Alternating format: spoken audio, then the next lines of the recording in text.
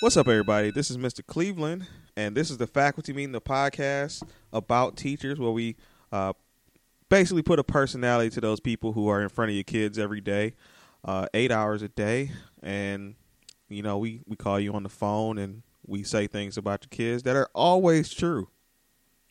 Always. Isn't that right? Yes. Okay. Because you got parents who say, "Why are you lying on my kid?" But we don't lie. I'm grown. I don't have any vendettas against your child. Anyway, Right.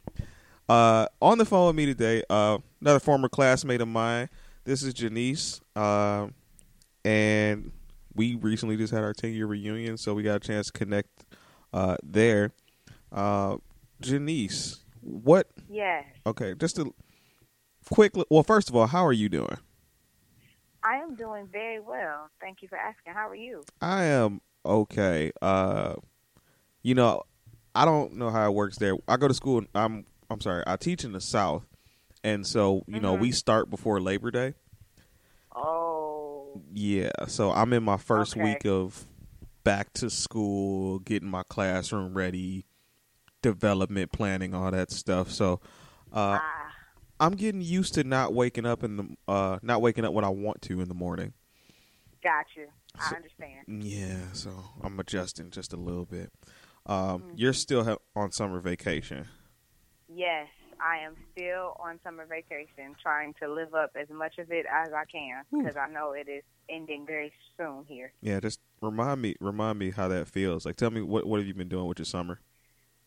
Well, this summer has actually been very, very busy for me. But, I've been sort of lounging a little bit. I was in Jamaica last week, Mm-hmm. so that was amazing. Getting time to catch up with family and friends and binge watch TV shows and, but still very busy in terms of like doing work for school and other things like that. So it's been a good mix of work and play. Okay. All right. Well, we'll get to some of that work and to some of the play a little later. But first, you are a fifth-year teacher, Yes. and when we spoke, I think you were I can't remember. Were you kind of up in the air about what you were going to teach? What's grade and subject? So do you know what you're doing now? Not exactly. So I'm actually in the process of moving. In a couple of weeks, I'll be moving to the East Coast. Where at? So Where to? You said where? Yeah, where? Maryland. Okay. Yeah. So I'm still, sort of in the process of interviewing and things like that. I do know that I am going to, obviously still be teaching math, but math at the high school level, but grade and particular like math content area, I'm not sure yet. Okay. Math teacher. Yeah. Awesome. I was a really good math student, and now I look at I go into my friends' math classes sometimes, and I'm just I'm lost. Really? Yeah, I'm like, I don't remember this. But I've never gotten anything lower than a B in math, so I guess I did okay. Yeah. So just to start, we like to start in the beginning. A lot of our students, they see you in front of the class, and we ask them to give their best efforts, and some of them think that we're perfect. We obviously must be if we're asking them to be perfect, right? So let's go back a little bit and talk about one, where you from, where'd you grow up, and what was school like for you? Okay. Well, I am from Detroit, west side of Detroit. Boss up. I grew up, went through DPS, K through 12, well, except for 2 years. I went to a private school, but growing up, Where'd you go? I always for Private school. Private school. Yeah. I went to Cornerstone for 2 years, Okay. 3rd and 4th grade. That's on that's off of that's across the street from the Winans Academy. No, now it is. So not that one. That one was the Nevada campus. I went to the Linwood campus off of Linwood is Chicago. Oh, okay. I was gonna say like being a West Sider traveling to the East Side is. Mm-mm. Well, I know that because I born and raised on the East Side, and I still went to Renaissance, so I know that. Really? Yeah, I know that struggle. Oh, okay. Yeah, no. The school actually wasn't too far from where my dad used to work. So like sometimes he would like pick me up and we'll go back to his job and stuff like that. Okay. But yeah, so I went to Barton Elementary for those years that I wasn't at Cornerstone. And then after Barton left there and went to Halley, which is now like Paul Robeson, Malcolm X Academy or something like that. And then Renaissance for high school. So like I was saying, I always loved school, always, did my homework. I was a good kid. I just talked a lot. So like I always was done with my work before most kids. Yeah. And so I would just talk to whoever I was sitting next to. And it didn't matter who the teacher put me next to, like I would talk to them. I remember in middle school having like all A's and B's on my report card and like straight twos in citizenship. And my parents are like, what the heck? What's going on with you? And my social studies teacher told my dad we went to Christian conference and my dad told my social studies teacher, like, listen, you have to give her something to do because if you don't, she's going to talk. And that's what happened. Yeah, I had that same struggle. Really? Yeah, I definitely had that same struggle. Like I was straight A's all through elementary school, and straight A's. And the only thing my teachers ever said about me was like he just talks so much because he finishes his work like way before everybody. So right, been there. Yeah, so that was my struggle. I didn't really get in like severe trouble. I just talked too much. And, I was afraid of my parents. So the teacher just told me a couple times to be quiet. And then I'm like, all right, I'm going to chill. Because my dad used to do, like, pop-up visits, too. Ooh-wee. So, Ooh-wee. yeah, so I wasn't getting too out of line because I did not want to see that big 6'1" black man walking through that door. Because I already knew it was about to go down. What did your dad do? What did your dad do for a living to make him available for pop-up visits? Because my mom just swore to God she could not leave work, which I now believe. So my dad was a truck driver. He retired a few years ago, but yeah, he was a truck driver. And when I was younger, he was working as a truck driver then too. So like on his off days or like days where he would get off early, he would just show up. And I'm talking about, there was one day in elementary school, I remember in particular, I was in math class running my mouth, and sure enough, he stepped foot through that door, and I thought I was going to lose it. And all my friends were like, oh, Janae, that's your daddy. I'm like, shut up talking to me. Like, I'm trying to act like I'm not doing nothing because he stepped in the door, But, yeah. Okay. So, you're a pretty good student, and you decided to go to Renaissance. And okay, so talk to me a little bit about, because we mentioned Renaissance on here before, but one thing that we didn't mention is that it's one of those it's like a version of a magnet school. Right. You take a test and they accept you or deny you, but there are like how many schools are on that list now? Like 3 or 4 schools you test for? Yeah. I thought Southeastern got on that list at one point. Really? Well, I think they have, kind of like King, I think they have like a program that you test for. Got it. I didn't know that. Yeah. But so how did you end up at Renaissance?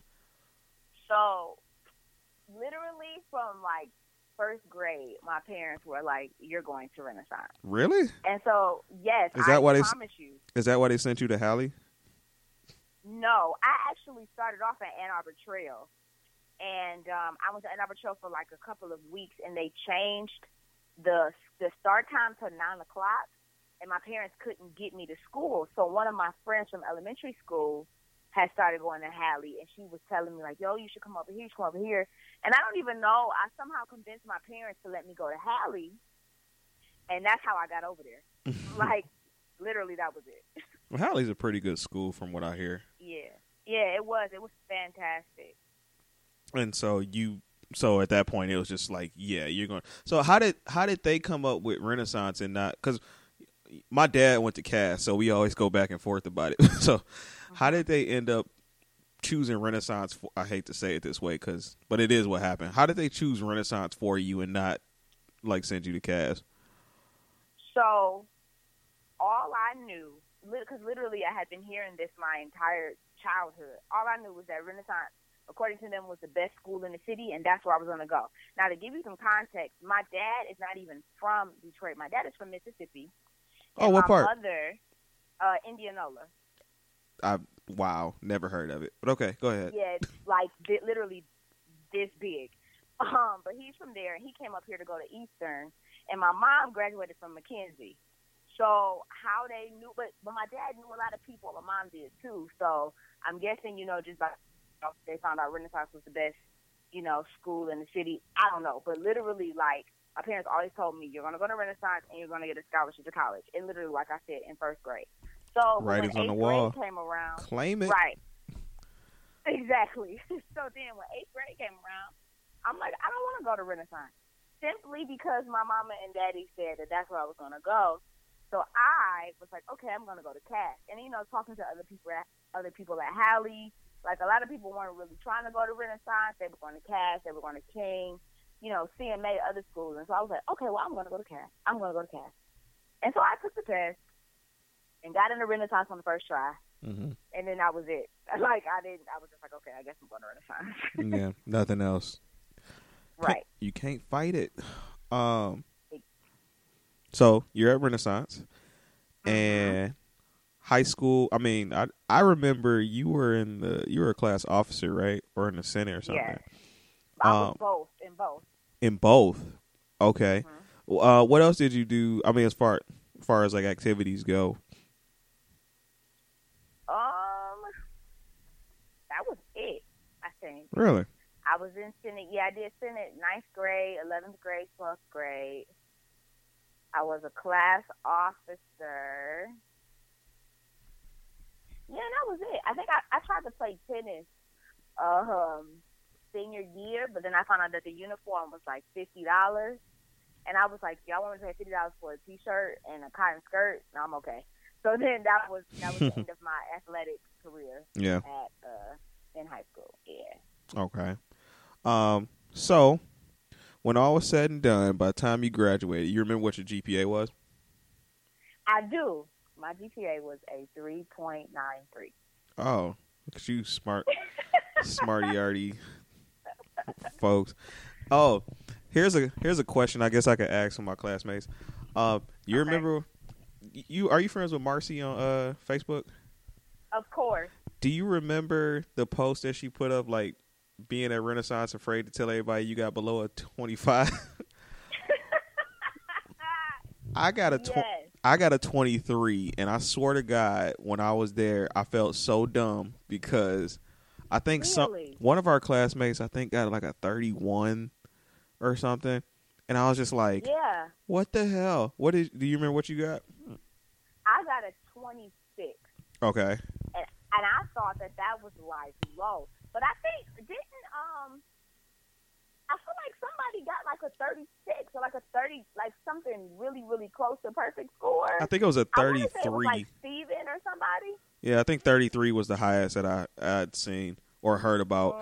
And I was just like, that, like, how? Like, what are you doing? And exactly. Being at Renaissance with like such so many overachievers, I felt so dumb. And really? I was like so afraid to tell people, like, yeah, I got 23. Like, I don't think I told anybody what I got until after high. It's kind of like telling people who you voted for. Like, you don't tell anybody until like you're comfortable with your decision. Right. And I didn't know how good it was until after when I went to college, and a lot of my classmates were like, yeah, I got like a 17, 18. I'm like, oh, guess I'm okay then. Exactly. Like, isn't that crazy how that works? You think, based off of what other people are saying, like, you think that you get now, because I kind of felt the same way even with a 26. I'm like, okay, the highest is a 36. Like, this 26 is terrible. Like, I thought that I did really, really bad. And then, you know, you kind of create these ideas in your head based off what you think other people are doing or what you hear other people saying and things like that. And I remember when I took the test, so first of all, I was up all night on the phone the night before. Oh, wow.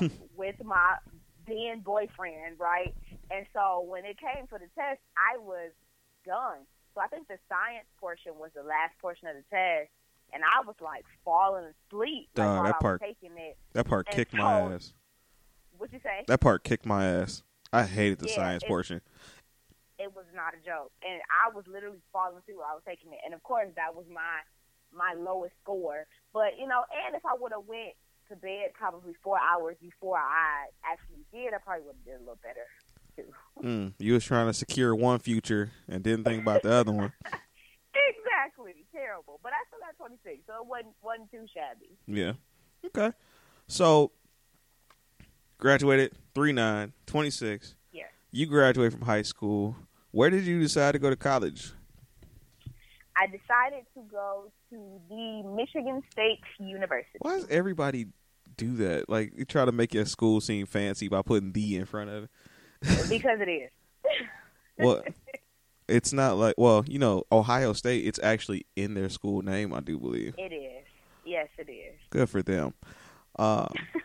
So you went to Michigan State. So where else did you apply? Because, I mean, you had a pretty good GPA and a pretty good, well, I was going to say decent, but I'm like, that's decent for Renaissance.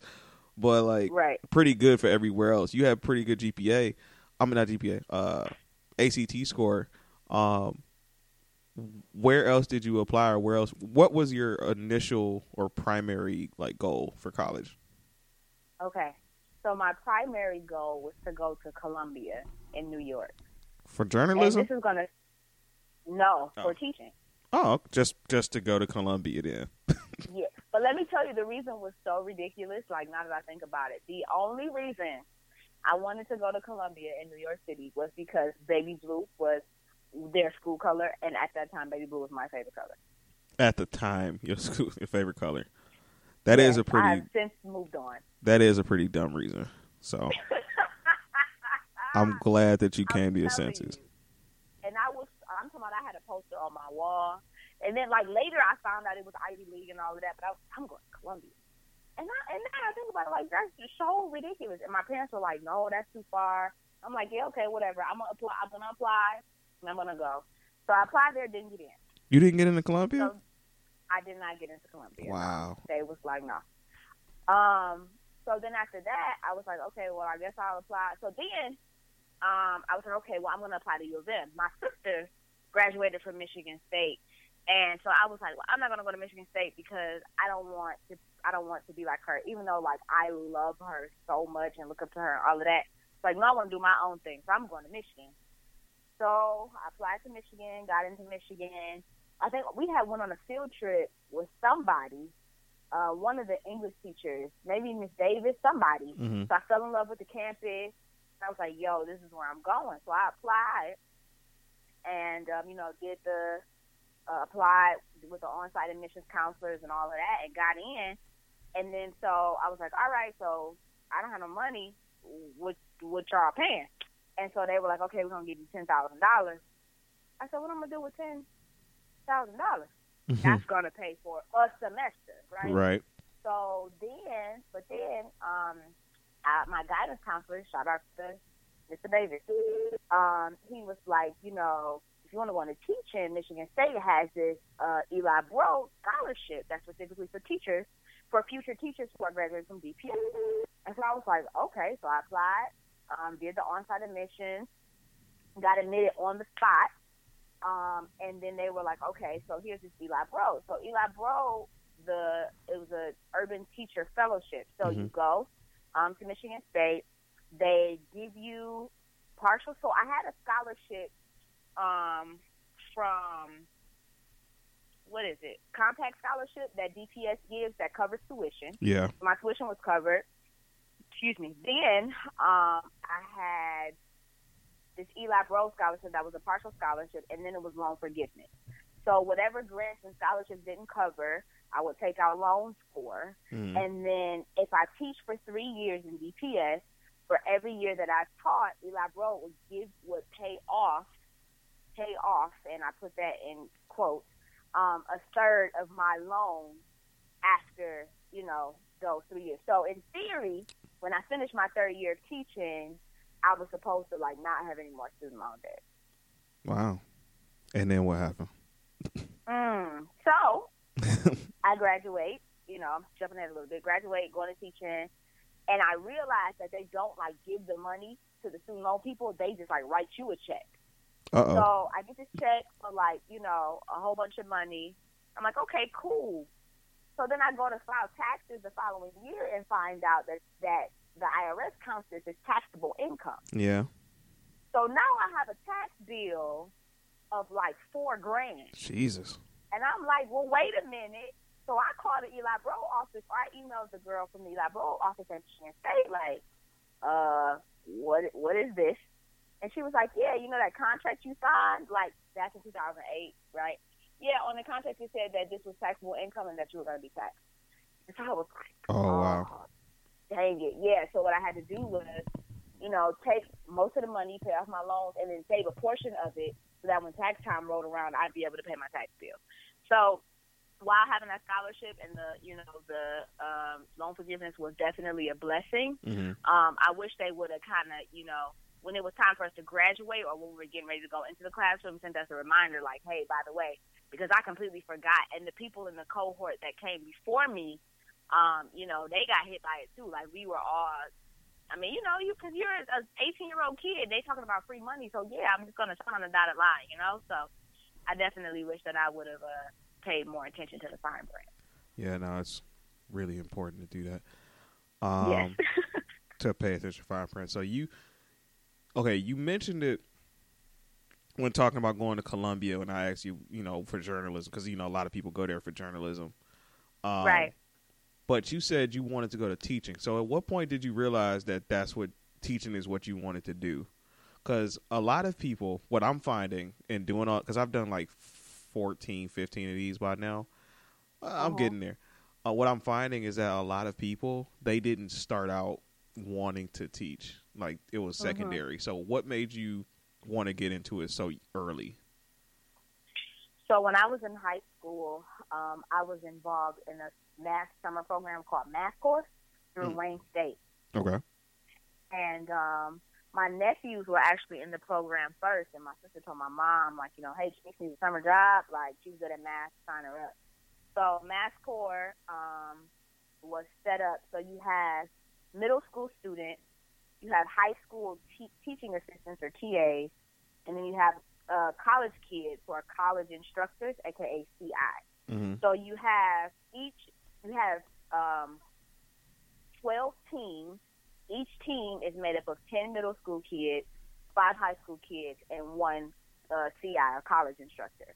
So the high school kids, the TAs, excuse me, each had 2 students, and so it was your job to teach those students. So I was hired in as a TA.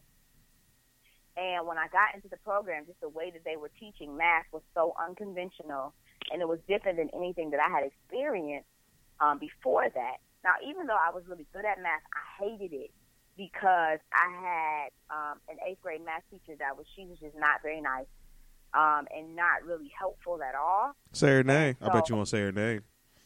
Yes, I will. Oh, okay. Her name is, no, I'm just kidding. I'm not going to do that. Oh, I was waiting on it.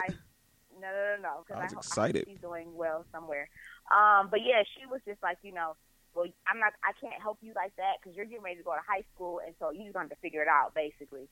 And I was just like, huh. But anyway, so I came into Math Corps. They were very unconventional in the way that they were doing things. I'm talking about we have a Math Corps rap.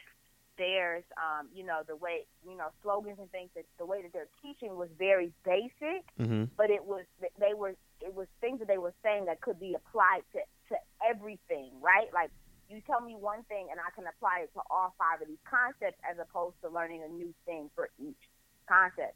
And so when I left at the end of the summer, I was like, oh my God, I loved math at that point. And I was like, oh my God, if I could teach this in school, then I feel like more kids wouldn't like math, or at least give it a chance, because they, you know, we had like tournaments at the end where we, you know, did like Wheel of Fortune with math problems and Jeopardy and things like that. And there was a chess tournament and a Mancala tournament, and just, it was just 6 weeks of just like amazingness. Mm-hmm. So from that point, and I think I started there the summer after my 9th grade year. And so from that point forward, and that was also when I decided that I was going to get a doctorate as well, because the 2 men that were running the program had doctorates. Really? So I was like, okay, yeah. So I was like, okay, well, I can teach like this. I can also open a school like this. So that means I got to get a doctorate. So since then, I had it in my mind, like, okay, you know, I'm gonna get this PhD, and we're gonna make it work. Wow. Yeah. That is commitment to a goal for sure. Yeah, definitely. Because, I mean, a lot of my story is a little different, because that's weird. I didn't know what I wanted to do when I got to college. And I signed up, like, my major was history education at first. And then I just dropped the education part because it was a 5-year program. I had a 4-year scholarship, and I was like, I'm not going to take out any extra money just to finish a year. Right. And then at the time, like, kids scared me. I was intimidated. Really? Yeah. Like, I went to college, then I met some teenagers, and they were just so much cooler than me. And I was I was like, I can't communicate with these kids. But then, so I was going to go to law school and a bunch of other stuff. And then none of that worked out. And I was just like, let me go back to teaching. I started subbing, and I just enjoyed it. And the idea of having summers off was a really good deal. Oh, yeah. Summers Definitely. off and all the breaks. Yep. Definitely a perk of teaching. Kind of reminds you of childhood a little bit. You just keep following that pattern, and it all works out. So, exactly. you graduated from Michigan State, and then you went to get your master's. And where'd you get your master's? Oh, I got my master's from Michigan State as well. Okay. And then, now you are in your EDD program. Yes. And you're in the program now? I'm in the program now, yes. I'm actually getting ready to start my 3rd year. Oh, wow. In the program. Mm-hmm. How many years do you get? 3.5. 3.5. You know, what's your dissertation? Yes. My dissertation. Or do they have that in there? Oh, yes. Absolutely. I'm looking at, because it's a leadership program, I'm looking at how school leaders view resilience, the resilience of African American secondary students who go to urban schools, and how they foster resilience in the students. So whether that be through school programming, through, you know, relationships, through school culture, what is it that they do in their buildings to help students be resilient against, you know, different environmental factors, you know, any sort of negativity that they experience in their surroundings. Okay. No, that's really important though, because I mean, especially, I mean, you know, you've taught in Detroit, and you know, especially with kids like that, they come from all kinds of backgrounds with all kinds of troubles, and it's amazing that some of them actually do make it to school and actually do well, even with what's going on in their lives outside of school. Absolutely. And I feel like that was my story too. Like that was like this, the whole resilience piece was sort of like me looking back over my life was the inspiration for me choosing this topic as my dissertation. Because even though, you know, I grew up with both my parents, like we lived in the hood, right? So like everybody around, What's the, you said you grew up where? What hood? On the west side. So yeah, I know you said west side, but like you get, come on now, you talking to me. I'm from Detroit too. I know. Okay, let me give you some context. So I grew up off of Schaefer and Linden. So like in between Schoolcraft and Finkel, Cooley was my neighborhood school. Okay, that tells me a lot. Yeah. Okay, it wasn't a gang. And so, you know, I had tons of friends on the block. But, you know, like, some of my friends sold weed. Like, some of my friends didn't graduate from high school. You got teenage pregnancies over here. I had this dude that I knew he was a drug dealer and got killed, right? So, like, there was all of this stuff that was happening around me. Like, my friends were smoking weed, and they would always tell me, like, no, because there was a time. I was in, like, 7th grade. I was, like, trying to get them to let me smoke with them, and they was like, no, you the good one. Like, just, like, gone. And I'm like, well, what are you talking about? So it was like, even at that point, they saw something in me that, you know, I was trying to, like, push off because I wanted to hang out with them, right? So all of this stuff that I saw around me, right, and even inside of my home, like, we struggled financially. So there were times when the lights were off. There were times, you know what I'm saying? So I'm sitting by the window trying to hurry up and do my homework before it gets dark outside. Or there's times when the gas was off and there's a kerosene heater in the living room, you know what I'm saying? Like, the car was down, so somebody would have to come and pick me up for school. Like, all of this kind of stuff that I experienced, and even through all of that, you know what I mean, still managing to go to school and to do well in school. And then when I got my senior year of high school, my parents were going through a divorce. So, like, you know what I mean, staying up till 4 in the morning at a friend's house trying to study for my physics final the next day, and I'm operating off 2 hours of sleep. You know what I'm saying? So all of that, all of those different, you know, things that the research called risk factors, right? Like, why is it that I was exposed to all of this stuff? I saw all of this stuff, and I was still able, you know, to do what I did when there were other people in my community who experienced the same exact things, but their lives took a different path. Like, had what totally was it different about results. Me? Right, exactly. Like, so what were those things that allowed me to choose that path where they didn't? You know what I mean? So that's kind of the inspiration behind my dissertation topic. Okay, that's cool, awesome. That's certainly a really, really good, uplifting, encouraging story, because a lot of kids, you know, I've learned a lot in my years of teaching. One thing that I've learned is that a lot of people, and especially kids only do what they're exposed to. You know, they only do what they know is an option. And you won't get a lot of kids who, you know, they'll go through whatever they're going through at home, and they're just like, oh, that's normal. Right. You know, it's like when you watch those shows about people and kids in gangs, and they're like, well, I don't expect to live past 26. And you like, what? Like, you know, other people live longer, right? Like, right. But they don't think like that because that's not the environment they're in. So it's kind of it's amazing when people are able to rise above the circumstances that they're in. So that's awesome. So you kind of jumped ahead a little bit, but that's fine. I'm sorry. No, it's not you, it's me. I asked about the PhD program or the EDD program. You taught in Detroit Public Schools, correct? No. No? Okay. I did not. Okay. I did my student teaching. Teach me something. I did my student teaching at our high school rival, if you will. Cass? I did my student teaching at Cass. Yes, it was an amazing experience. Like, I loved it. My mentor teacher, like, I loved him. I still talk to him to this day. He was super influential on my practice. And, like, the whole math department at Cass, they're like a family. Like, it was so amazing to be there with them. But after I left Cass, I actually started teaching at a charter school. And that's where I have been for the past 5 years. Okay. So, yeah, Cass is a very interesting, and for people who listen and not from Detroit, a very rich history in Detroit. And it's kind of amazing to me that it's just lasted so long.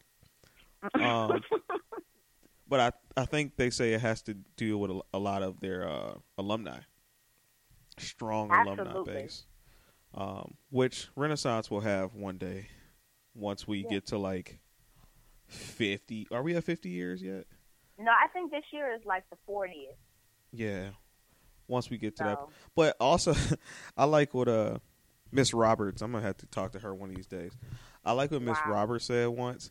She said, she said the difference between Renaissance and Cass is that a lot of Renaissance graduates don't stay in Detroit.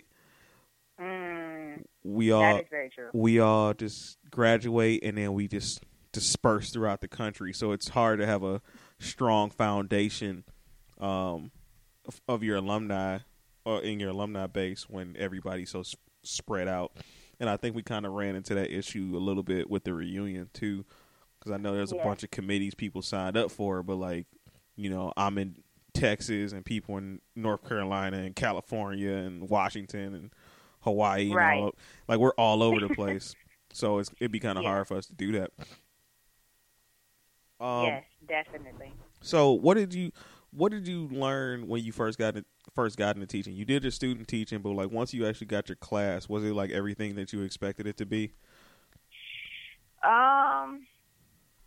That's a no. I was about to say no. I expected to be welcomed with open arms by the other teachers, and by the students, and everybody was going to be eager and willing to learn.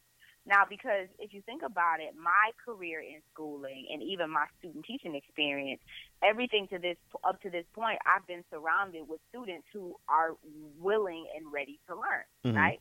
So, like, you know, in elementary school, of course, everybody hyped. You know, elementary school is fun. And then, you know, Hallie and then Renaissance and then student teaching at Cass, like, the most you deal with is, like, kids talking too much or wearing the wrong colored polo or whatever, right? So I started this charter school, and I realized, even though it was in like the school had only been around at that point for maybe 4 years, the building was absolutely beautiful. I realized that the culture was terrible. Staff culture was terrible, student culture was terrible, and so that's sort of what I was walking into. I was coming in as a ninth grade math teacher. A lot of the kids were super duper behind. The school had created their own curriculum, and so, you know, I had to sort of like try and like scrape these materials together. I didn't really understand. Nobody was there to help me, so I had to figure it out on my own. So then it got to the point where I was just like, okay, well, I didn't have a textbook. All I had was this curriculum that was like in some Word document somewhere. And so I was like, okay, well, I'm just going to have to like just teach them like what this is. So at this point, like not really having any knowledge about standards, you know what I mean? Like, I'm just like, okay, I'm just going to go. And so I made it through the year. It was tough because also during that year, I became the ninth grade lead teacher. So not only is it my first year of teaching, I'm teaching ninth graders who, you know, ninth graders are their own special breed. I love them, but ninth graders are ninth graders. They are. And now I'm the lead teacher. Right. So I'm the youngest person on this team. I have the least experience on the team, and I'm telling everybody else what to do. So that year was definitely a struggle. I learned a lot. I grew a lot. I mean, it was to the point where another woman had applied for the lead teaching position, but I got it, and she was like in my face, like, I don't understand why they picked you. Like, I have a master's in ed leadership. Like, that just doesn't make any sense. Like, in my face, right? Yeah. And then people are like, oh, they picked you? Like, oh, wow. Now, these are my coworkers, right? Yeah. So I was just like, well, dang, y'all, thanks for the encouragement. No, you got haters everywhere. Like, it was crazy. And then the administration, you know, they would try to like make it seem like they were trying to be helpful, but then they just didn't always follow through. Yeah. But like I said, I learned a lot about myself. I did form some great relationships with a few of the teachers that year. You know, I loved my kids, even though some of them, you know, were challenging. You get challenging kids every year, right? Oh, of course. But I loved them, loved them. And so, like, one day in particular, I remember one of my students, he actually graduated, I think, last year, 2015. So I had told them, I think he had, somehow or another, I told him that I wanted to get my doctorate. So I have this thing, you know, or like, however I feel, I show it on my face. It's very hard to hide. And so he, one day, like, he was working and I was walking around kind of, seeing what the kids were doing. He was like, Miss Noble, if that whole PhD thing don't work out, you can get a job as a mime. And I was like, what? What are you talking about? He was like, because, you just be making them faces. Like, so if that PhD thing don't work out. And when I tell you I was rolling, like, Yeah. First of all, who comes up with this stuff? Second of all. Go ahead. No, I was going to say, second of all, like, you're crazy. But it was hilarious. Oh, it's funny that you said that, and that he said that. Like, we didn't converse much, if at all, in high school. But that's one thing I always noticed about you, is that you always wore what you felt on your face. Are you serious? Yeah. That is one thing I always noticed. Like, I could always tell when you were, like, in a WTF type mode, because your face would just show it. That's hilarious. I didn't know it was that obvious. Yeah, well, it was. But no, you got haters everywhere, man. It's crazy how, like, in a field like education, and I guess, you really don't understand it until you get a little older and in it. But, like, in high school, you just like, oh, these teachers come to work every day and they sit in front of us and they go to meetings sometimes, but those aren't that bad. And then you become a teacher and you like, yo, they had to put up with this behind all of that. Exactly. Right. And it's just a bureaucracy. Like, people, it's just like any other job, except, ain't no real money involved. But, people want to climb to the top and they compete, and, they want to, especially if they've been there for a long, long time. They're like, okay, my time's got to come eventually. Exactly. And it was, it was really, really hard that year. But like I said, like, I grew a lot as an instructor. And even as a leader, right? Like, it was great. The amount of growth and stuff. But I tell you that when the year was over, I was ready to leave that school. Yeah, I'm sure. Because my, the guy who was supposed to be my student teacher at Cass, he became like the math, like, instructional coach, if you will. And so he's calling me like, yo, we got a spot if you want it. So I'm like, all right, bet. Like, I'm leaving. I'm going to Cass. And so, but we were getting a new principal, and the principal I actually had a relationship with from Michigan State from my freshman year. And so, I was cool with him. So I walked into the office, like, this was before school started my second year. I was like, look, I got this interview at Cass, and they want me. So I'm just letting you know, like, I'm leaving. And so he's like, but if, things are going to be different. And I knew who he was. I knew sort of his philosophy on education. So I knew that the script was getting ready to flip, but I also knew the other teachers that were going to be there, and I'm like, if they don't be here, then I'm good. Like, I'm leaving. And so, I went on the interview. They offered me the job, but then, I ended up deciding to stay, and I'm really, really, really glad that I did. Yeah? Why is that? Yes. So, at our school, so my principal, well, he's actually moved on to a higher position now, so he isn't the principal anymore. But our main focus has been sort of this education for liberation thing. So we have focused a lot on culturally relevant education. Really learning, really being intentional about teaching Black kids, right? Like, we're teaching Black kids. What does that mean? How does the material that we use, how does that help us or hinder us when it comes to teaching Black kids? So there was a lot of professional development around, just bias and racism and sexism and sort of that lens that everybody has when they come into the classroom, those stereotypes, preconceived notions. We did a lot of work around that.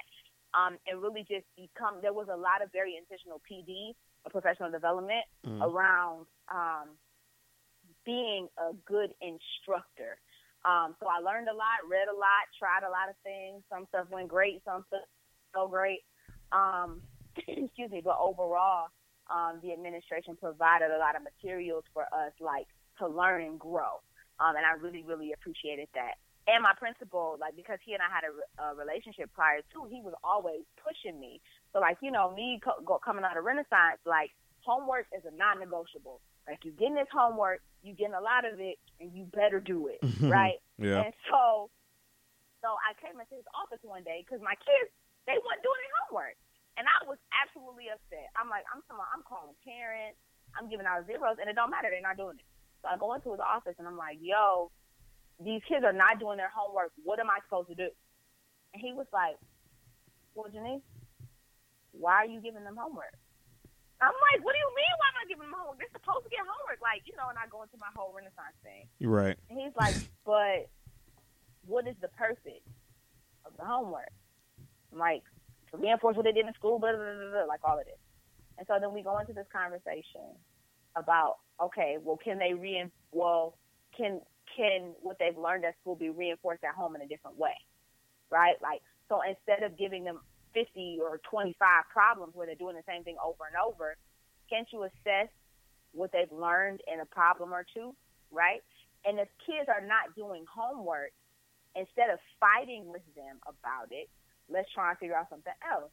And so at first I was like, man, he's crazy. Like, he's supposed to get homework, right? Yeah. Every single day, even on the weekends, over Christmas break, like the whole thing. But then the more that I thought about it, and he probably would do cartwheels if he was hearing this right now. The more that I thought about it, I realized, like, a lot of times we teach the way that we were taught. Yeah. And, you know, just being sort of creatures of habit, you think, okay, I got a lot of homework, so they're going to get a lot of homework too. But in the age of social media and short attention spans and all of this kind of stuff, I had to shift my mind and change my approach. So what that meant for me was, instead of me giving out homework 5 days a week, that turned into 2 or 3 days a week, right? And so I did a lot more of formative assessments in class, so like quick check-ins. Like, I had a Twitter account my first year that I would use and have kids respond, answer questions for homework on there, or like do a quick exit ticket before you leave out of the door. Small things to make sure that they're learning, that they're picking up what I'm putting down, you know what I'm saying? But in a way that's relevant to them and that gives me the information that I need. I like the class Twitter account idea. I'm gonna take that one. Yeah, I'm gonna do something with it. But no, it's really good that you had that talk, because I kind of went through a lot of the same issues my first year in that, and it kind of drove me to like a depression in a sense, because just like you said, I've always been in situations and in schools where getting kids to focus on their grades wasn't a problem. So, the focus was, I'm going to go to school with hopes of going to college. So when I got into public schools down here in Houston for the first time, I was like baffled. I'm like, why don't you care? Like, why don't you do homework? Like, why is it so hard? Like, and I just had other people telling me, like, yeah, you these kids are different. Like, and then realizing too that, not everybody was as fortunate as I was. And, experiences, and then you got to deal with kids who don't have internet at home, and the kids who don't have the ability to do anything because they got to watch their brothers and sisters, or they got to, they worried about eating, and they worried about ducking an abusive parent or something, just all these different circumstances. And I'm just like, oh, okay, well, and then I had to switch up. So I didn't give homework, or I don't give as much homework to take home. I usually, like, last few minutes of class, knock this out. Right. If you don't finish, just bring it back, but not too much in the homework sense. So let's step away from the classroom a little bit, and let's just get into like kind of you personally. It's like, so what do you do for fun? Like, how do you unwind and cool out from your day? And dealing with those situations. So it depends on the day.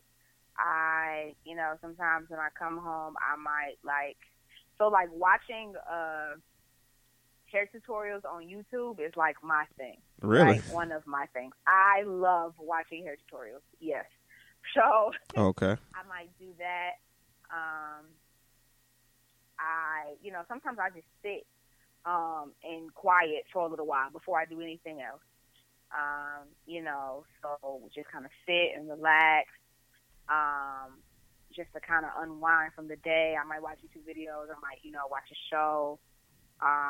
It really just kind of, like I said, it really kind of depends. If it's nice, I might go somewhere, do something outside. Mm-hmm. Yeah, it just really depends on the day. Sometimes I might take a nap if I get home early enough, but that's rare. Jeez, man, I've never gotten into like this nap thing. Listen, it's just... I've gotten to the point now where it's like I'm not staying after school till 6 or 7 o'clock, 5 o'clock even. Like we got this past. Oh hell no, never. 3:05. Right. So like I'm trying to be out the door because I take advantage of like my prep. Sometimes I'll come before school. So like 4 o'clock, it's like the cutoff. And it would be some days where I'm like, you know what? I'm just not doing this for the kids. Walk them to the door. It's 3:10, 3:15. I'm grabbing my stuff and I'm gone. So if I get home before 4 o'clock, yeah, it's nap time. Mm-hmm. But like I said, that wasn't every day. So. Okay. So yeah, that's very, very chill. Yeah. So, what have you noticed anything? And I mean, you've done 9th grade math, right? Mm-hmm. So, what have you noticed? And maybe we get older, so we look at different eyes. But like, what have you noticed is a difference between like kids in our generation or when we were kids and like this generation? Because I always hear older people. I used to. Okay, my school was so overcrowded that we had 17 teachers floating from room to room. Right. Wow. Yeah. They built the school for. Okay, this is Texas, so the numbers are going to be big. They built the school for 2,200 kids, and we ended up getting 2,900. Wow. Yeah. So I shared a room with a lady who had been teaching for, she did 18 years, retired for 5, and then came back and was doing like her 3rd year or something. And, wow. And I asked her, I said, what's the difference, between these kids and the ones you taught before? And she was just like, these kids are just different. Like, she's like, back in the day, you can get kids to, pay attention, do homework, and, they're pretty on task. He's like, these kids they're not on task. Have you noticed any differences that kind of stand out to you between our generation and others?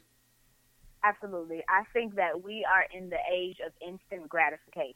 Mm-hmm. So whereas when we were in school, especially, we had computers and stuff a little bit, but earlier on, elementary school, you wanted to do a report. Okay, my dad takes me to the library. We pull out the encyclopedia, right? Encyclopedia. But now, literally anything that they want to know is in the palm of their hand, right? Like it's easily at their fingertips. So, we find that a lot of kids now, they just know more stuff than we knew. So like this past year, I taught 6th grade, and it was just mind-blowing to me how much these kids were exposed to, right? Because a lot of them, they're on social media, they're on Instagram, they're on Snapchat, all of these things, and nobody is monitoring them, right? So, sex and music and violence and all of this stuff, they're exposed to a lot more. They know a lot more. Drugs, all of that kind of stuff. Yeah. And so because of this instant gratification, their attention span is a whole lot shorter. So whereas we could sit through a 55-minute lecture, you might get 20 minutes, maybe, before kids start squirming or, somebody got to go to the bathroom or whatever. So I think those are sort of those two, the instant gratification piece is huge, and it plays into their short attention span. And then also, I have found that a lot of students are they're very entitled. Like they feel like you're just supposed to give them something, or just because they said so, or just because that's how it's supposed to be. Like you're supposed to give me an A just because you're supposed to give me an A. You know what I mean? Like. And sort of that because of this age of instant gratification, for a lot of them, hard work is not really a thing, right? I mean, when I was growing up, there was no such thing. First of all, there was no such thing as YouTube. First of all. Second of all, now YouTube is actually a viable career option. Like, I've had kids like, yeah, when I grow up, I want to, like, this is what I'm going to do. I'm going to, like, play games on YouTube, and this is going to be my career. You know what I mean? So Yeah. they have so many other ways to make a living, like, just off of being who they are. Like, I don't have to get a degree. I can just have a banging personality and get on social media, and people will pay me for that. So it's like, so why do I need this? Why do I have, you know what I mean? Like, why do I have to do that? I can just make my own way. It's interesting. Because I am who I am, and people are going to love me. Yeah, and it's interesting, too. Like, I see that, especially that last part about, you know, them being paid for their personalities. Like, I kind of see that, too, in our generation. Because a lot of people that I know, they're doing YouTube hair tutorials, and they're starting, you know, channels and vlogs and podcasts and all kinds of stuff. I mean, I started a podcast, but I didn't. Right. I didn't get into this thinking I was gonna get paid, because I actually listen when people talk, and they're like, "Ain't no money in this," but yeah, no, their world and their options are way different than ours, and for a lot of teachers, it's a difficult thing to grasp. You mentioned, it's funny that you mentioned like they're exposed to a lot more, and I read somewhere that because they're exposed to so much more, it kind of tears away that their you know, like age boundaries. You know, like when we were kids and in high school, even if we were walking down the hallway and a teacher heard us use a cuss word, that teacher would have said something. We would have felt bad and you know, been very careful after that. I work at a school, and I don't know about any other school. I'm pretty sure it matters, but like, kids don't care about using curse words in front of anybody now, because they see, they know adults are gonna cuss because they see it on their YouTube videos, and you know, they see it everywhere else, and they're like, oh yeah, they do it, so you know. And plus that, on top of the what was the word you look they entitled. Yeah, they're like, yeah, I'm gonna say what I want, and you better not say anything about it. You know. But you mentioned short attention spans. I have a theory. Well, not theory, but they can do studies on this. And you know, when kids are in their phones, those little notifications and everything that they get is like a hit. It releases dopamine in the brain. Dopamine, yeah. And you know, that's the same chemical in drugs. So if they're constantly in their phone getting constant stimulation and constant dopamine release, if you ask them to put it away and just listen to you for like 15 minutes, they're going to be like, okay, like where's this dopamine going to come from? Right. You know? And it becomes addictive. Like, and so it is, you know, we run into, so like a lot of, and that's another thing that's different too. A lot of the drama that we've had with our students starts on social media. So like, you come to school and 8:00 Monday morning, it's a fight. And I'm like, well, what the heck? We just got here. Like, why y'all? No, because over the weekend she was on Snapchat, blah, blah, blah, blah, you know, and then it's just like a whole nother thing. And so then you have to like investigate and like go and have the kids send you screenshots and like all of this other crazy stuff. But I will say a benefit of that though is that a lot of our students are now sort of speaking up for themselves. Like if you think about, you know, kids in terms of like social justice and speaking out, you know, for injustices that are happening around the country, a lot of the people who are at the forefront of this are high school kids. You know what I mean? So a part of having that exposure is also giving them the exposure to the world around them. And so I think if they have people around them who are sort of shaping that context for them and helping them use their voice in a positive way, it can be very, very powerful for them. Like we had a group of kids at our school who started a group called Activists Making Change, and their whole thing was sort of bringing attention to, you know, the injustices in the criminal justice system and inequality in public school education and all of this stuff. And these were like 10th and 11th graders, right? Yeah. And so because they were in an environment where they felt like they were hurt and there were other people around them to like help shape their voice. Like I think I was their advisor for I think a year or two. I don't remember. So that's another sort of spin on it, even like because they have access to so much information. If they use it the correct way, they can use it as a tool to both be empowered and help empower other people. Yeah, that's a very interesting, like, it's almost like a catch-22, because it's like, okay, like, you're gonna, like, you're entitled and exposed, but that entitlement and that exposure is also kind of working in a way to kind of try to improve on things in ways that generations before didn't have, because a lot of people, well, I mean, just people in general are like a shut up and take it kind of thing, like we just endure a lot. But a lot of these kids, you know, like you said, they're exposed and they know that, you know, there are options out there and different ways to behave and think. All right, so we're about an hour in, and we're ready to wrap this up here. So my final question to you is, K through 12, who is your favorite teacher? Oh, K through 12? Yeah, K through 12. Miss Fletcher. Miss Fletcher. Hands down. I think I had somebody else on here say that Miss Fletcher was her favorite teacher too. I only heard horror stories, so you're going to have to help me out here.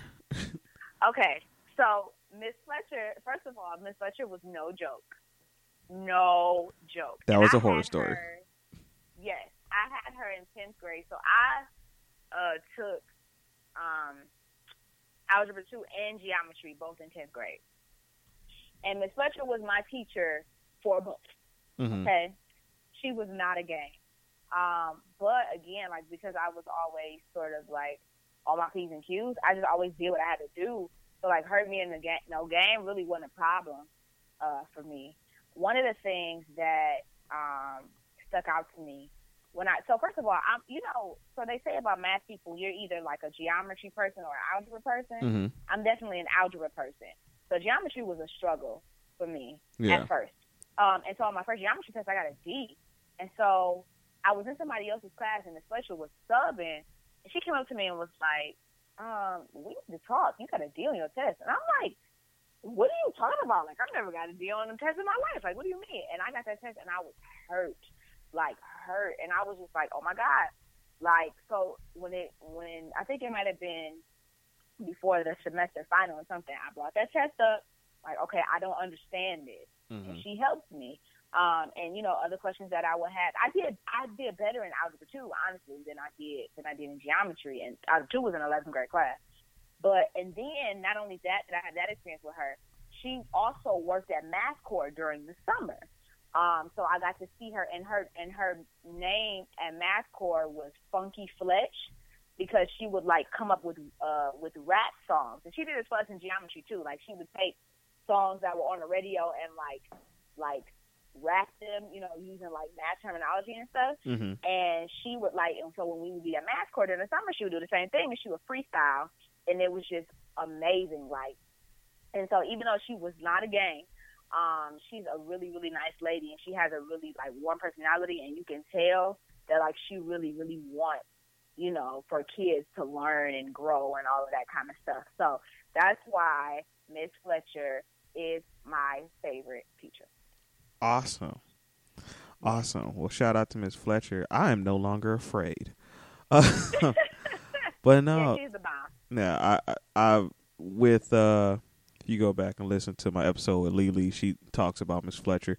So I get it now. I get it. You know, the tough ones sometimes are, you know, they get horror stories and then they end up being like people's favorites for a bunch of different reasons, or you see another side of it that other people don't because they're so focused on their, you know, their emotional response to it. Right. But that's so good and so awesome. Well, Janice, thank you so much for coming on here. Thank you for having me. No problem. This was a good conversation. Oh yeah, of course. And I love having you on. You got a lot to say.